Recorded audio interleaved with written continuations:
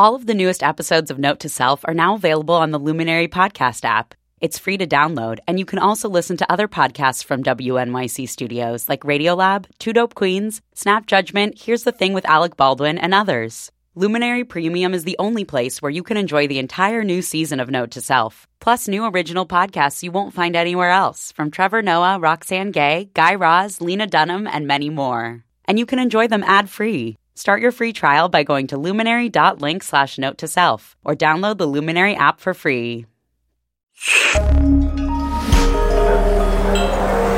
Listener supported. WNYC Studios. Hello, friend. This is an episode of Note to Self, but from when we used to be called New Tech City. Same good content, just the old name. Enjoy. There is a land without Facebook. There is a land without Twitter. This land has something, maybe, better. The app is called WeChat, and the land is China.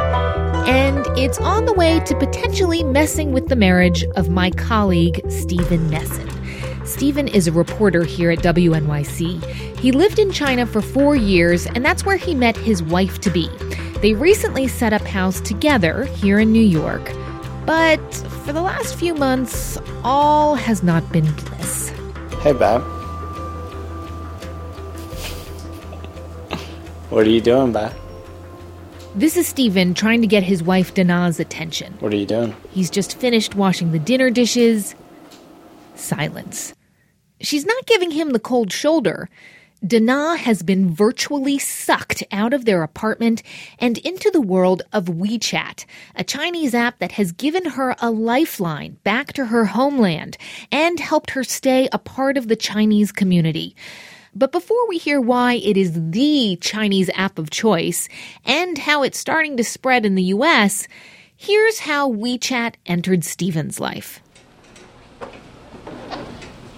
Around Chinese New Year in January, my wife and I are at the supermarket. But this isn't just any supermarket. This is the massive one at the top of the mall in Chinatown in Flushing, Queens. This place is kind of a madhouse, and it's the kind of place I want to get out of as fast as possible. But all of a sudden, my wife stops in her tracks at this kiosk called Farm Style Deli. That's in English. In Chinese, it says Harbin Food. All there is about a dozen sausages hanging and in coils. Dana, my wife, she's getting really excited because that's her hometown, Harbin, and they are fiercely proud of their sausages. So she rushes up close and snaps some photos with her iPhone. And instead of moving on so we can get our shopping done and get out of there, she's posting them online right there in the store amongst this crazy crowd. And I'm like, who is going to see what you're posting? It's 4 a.m. in China. But sure enough, within minutes, she's getting responses from her friends. And our shopping trip is taking twice as long as it needs to. So that's my little slice of hell. I asked Dana later if she thinks she has a problem. It's not addiction. I check WeChat in store, not because I'm addicted to it, only because I found something my WeChat friends would like. I guess she's not the only one addicted. To put it in context, WeChat, or Weixin as it's called in Mandarin, was released 3 years ago. Now, there are about 300 million users. That's the same number of people who use Skype worldwide, and that was founded over a decade ago.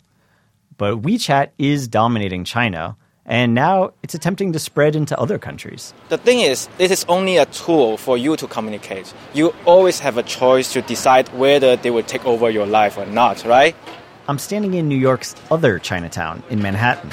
It's a sunny, warm Saturday, and I'm outside the Golden Unicorn, a multi-story dim sum restaurant, the kind of place with the carts that go around. And there's a long line to get in. So I go up to 3 guys who are waiting. They're all glued to their phones, and sure enough, they're all on WeChat. I meet 24-year-old Paul Chen. He's a graduate student at Fordham University, and I ask him how many hours a day he spends on WeChat. 一天多长时间用的？累计 More than 10 hours. 不是累计 10 hours. Okay, that's added up a little bit here, a little bit there. But like my wife, it's the only social media app that he uses. I don't know, because all my friends are using it, so I don't know. So if I'm not using it, I can only call or text my friends, but using WeChat is more convenient, I would say. Right here, we should explain WeChat's features a bit more. It's kind of like the kitchen sink of apps. You can text, send videos, use it like a walkie-talkie. You can be both public and private on it. What most Americans are using 5 apps to do, WeChat does in 1. Has it had any bad effects on your life? I mean, you can be kind of addicted to it. You can stop looking at it. So I head down the street and I stop at the Silk Road coffee shop. I see a guy in the window, also glued to his phone. It's Jun Soon. He's a 25-year-old pianist studying at Juilliard, also from China. He says he checks his WeChat every 20 minutes. Yeah, basically, because like even my mom is using it, so all the family members, friends, the Chinese community, they're using it. So like as a, member in the society, I have to use that. This journey is making me hungry. In a minute, we're going to take on the elephant in this podcast, censorship. We go to China and Marketplace's China correspondent Rob Schmitz, plus how government policy actually helped this tech company grow, and another reason why this app is just so addictive. If you are a hot, smoky, hot lady, I think your possibility for their replies is higher. New Tech City is supported by LegalZoom. If you've been thinking about starting your own business, LegalZoom can help you do it. Learn more about DBAs, LLCs, incorporation, trademarks, and other ways to protect your business and assets at LegalZoom.com. LegalZoom provides self-help services and can connect you with an attorney, but they're not a law firm. Enter technology in the referral box at checkout for a special discount for New Tech City listeners. Hover, helping you get the best domain names along with all the tools and support you need to manage them. When you want to get your ideas on the internet, Hover will help you find the right domain name to personalize your blog, business, portfolio, or cat videos. For 10% off your first purchase, go to hover.com and type in the promo code WIREDUP. Okay, we're back on our journey to understanding WeChat and what makes it the Chinese app of choice. And on the line with me now is Rob Schmitz, and he reports for Marketplace from China, usually in Shanghai. Hi, Rob. Hey, Manish. So, Rob, as somebody who's living there, how do you see it that WeChat became so popular so fast? I think the big reason it's popular is actually boils down to simple economics. As of yet, you don't pay for texting over WeChat. This may change at some point because, China's big state-owned telecoms companies have been losing a lot of money to WeChat and are looking to formulate some payment system for using the app over their networks. But as of now, it's free and it's really, really popular. Chinese people have been ditching, Weibo, China's version of Twitter, in droves and are now primarily using WeChat to connect with each other. Yeah, so free is usually a great way to get people to use it then, really, right? Right. No, it's not bad when things are free in China. But in terms of comparing them to the U.S., the Chinese have a relatively long history with texting, right? Absolutely. Texting. It's funny. The parent company of WeChat, Tencent, which is the largest internet company in China, the 5th largest in the world. It had this app called QQ a long time ago, starting in 1998, and people used it instead of using, their texting on their cell phone. And because people were on the move a lot, there were a lot of migrant workers moving around the country. It became very, very popular. QQ still has around 800 million users, if you can fathom that. And it was something that showed many Western internet companies the sheer scale of what was possible in China. And so was that like a person's phone number or a QQ number that you had? At that time, a lot of people were changing phone numbers constantly because in China at the time, you would buy SIM cards. Depending on where you lived, you might buy a new one. And so people were going through a lot of phone numbers. And, during that sort of tumultuous time, people could always have the same QQ number. And so that was a reliable way to get a hold of your friends and family. Now, of course, the thing that we always hear over here in the States is about government monitoring, censorship. Is there a difference between how the government censors WeChat versus the other ones? Well, it's definitely happening over Weibo, and it's definitely happening over WeChat. You know, part of the reason WeChat is so popular is that the people who are your friends on the app and who see your posts are the same people who are stored in your contacts on your smartphone. So it's limited to close friends and family. So this is not something that really allows you to post a profound or political thought for all the world to see, like you do on Weibo or Twitter. It's a practical and more intimate way of communicating. So naturally, it's not as politically sensitive as Weibo because you're not going to have tens of thousands of people reposting exponentially something intriguing that you've posted. That said, Tencent is a Chinese company, and by Chinese law, its servers are subject to search, seizure, and censorship for really any reason by China's government. Some people I know have had their WeChat posts deleted because of political content. A few weeks ago, I was actually curious about this, so I sent a message over WeChat to a Chinese colleague, and I wrote something that would certainly be deleted over Weibo. I texted to her, "Long live the Dalai Lama," just to see if it would go through. And it actually did go through, and we were both a little surprised by that. Okay, so you answered what was going to be my final question is, do you use WeChat? I do. And I use it because a lot of my Chinese friends are using it. I'm a father. I've got 2 children. One of them is in a Chinese school, and the Chinese parent group has a huge group on WeChat that I'm connected to. It's very practical for my life. Awesome. Rob Schmitz from Marketplace, thanks so much for your time. Thank you.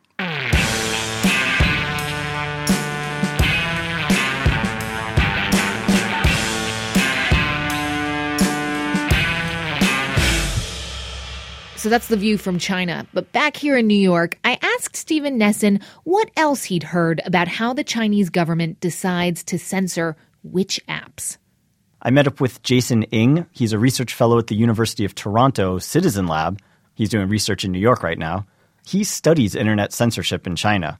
And he says that summer crackdown, you remember when the government suspended the Weibo accounts, the other large Chinese social media, he says that was actually a boon to WeChat. And the thing is, Weixin wasn't as tightly censored, seemingly, apparently at the time, as it was on Weibo, due in part perhaps to a very intentional decision by authorities to say, all right, we're going to let this space happen because we want to see this company and this platform grow. We want to see it maybe try and reach out internationally, and we don't want to besmirch it with this sense of censorship. But even that didn't last long. A few weeks ago, he says the account of the 50 most popular users on WeChat was suspended. That's like shutting down the most prominent verified users on Twitter.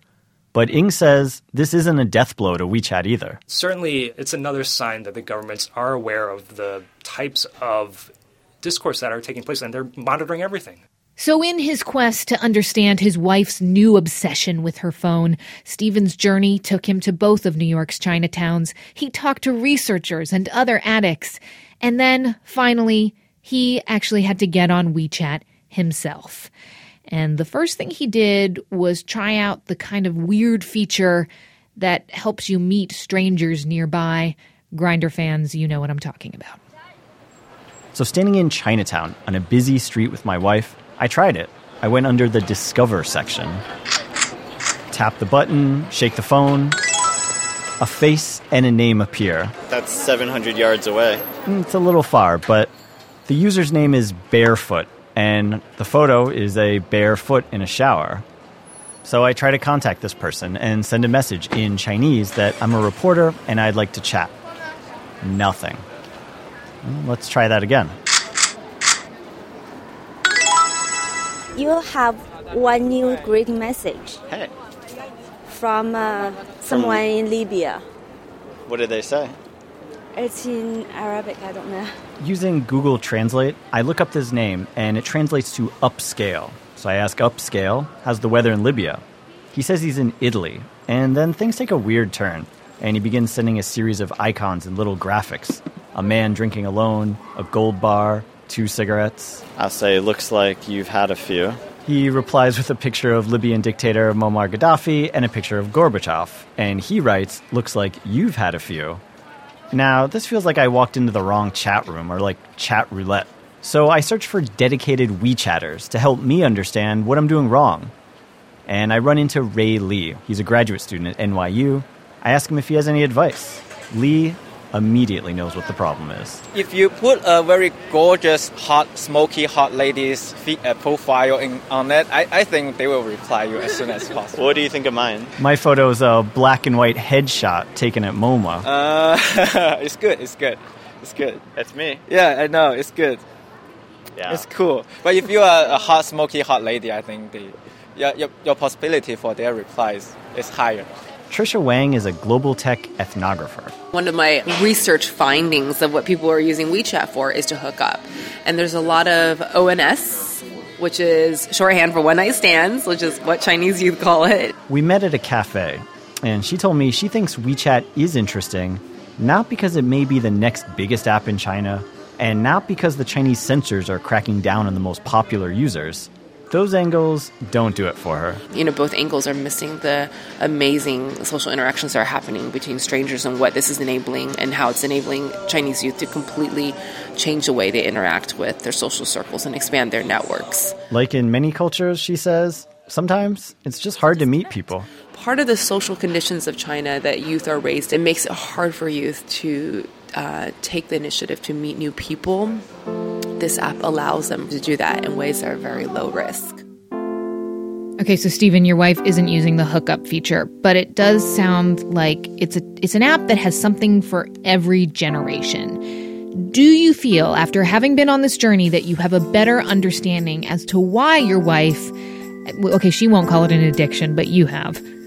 I do get it. You do need to have this sort of lifeline back to your friends when you're living overseas. And if this is the one that all the Chinese community is using, then this is your lifeline. I mean, let's admit it then. It might have made your transition into matrimonial harmony easier in that she doesn't feel cut off, right? She feels like some sort of connection to the motherland.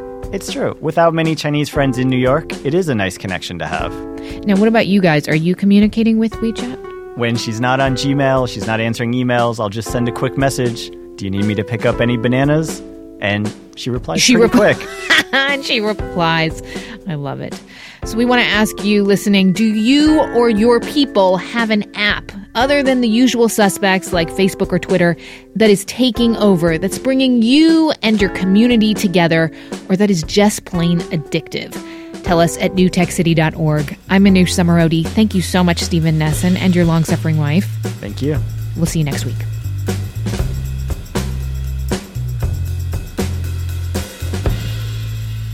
Oh, damn. And then I just put, hi, what's up? And stuff like that. And what did they say?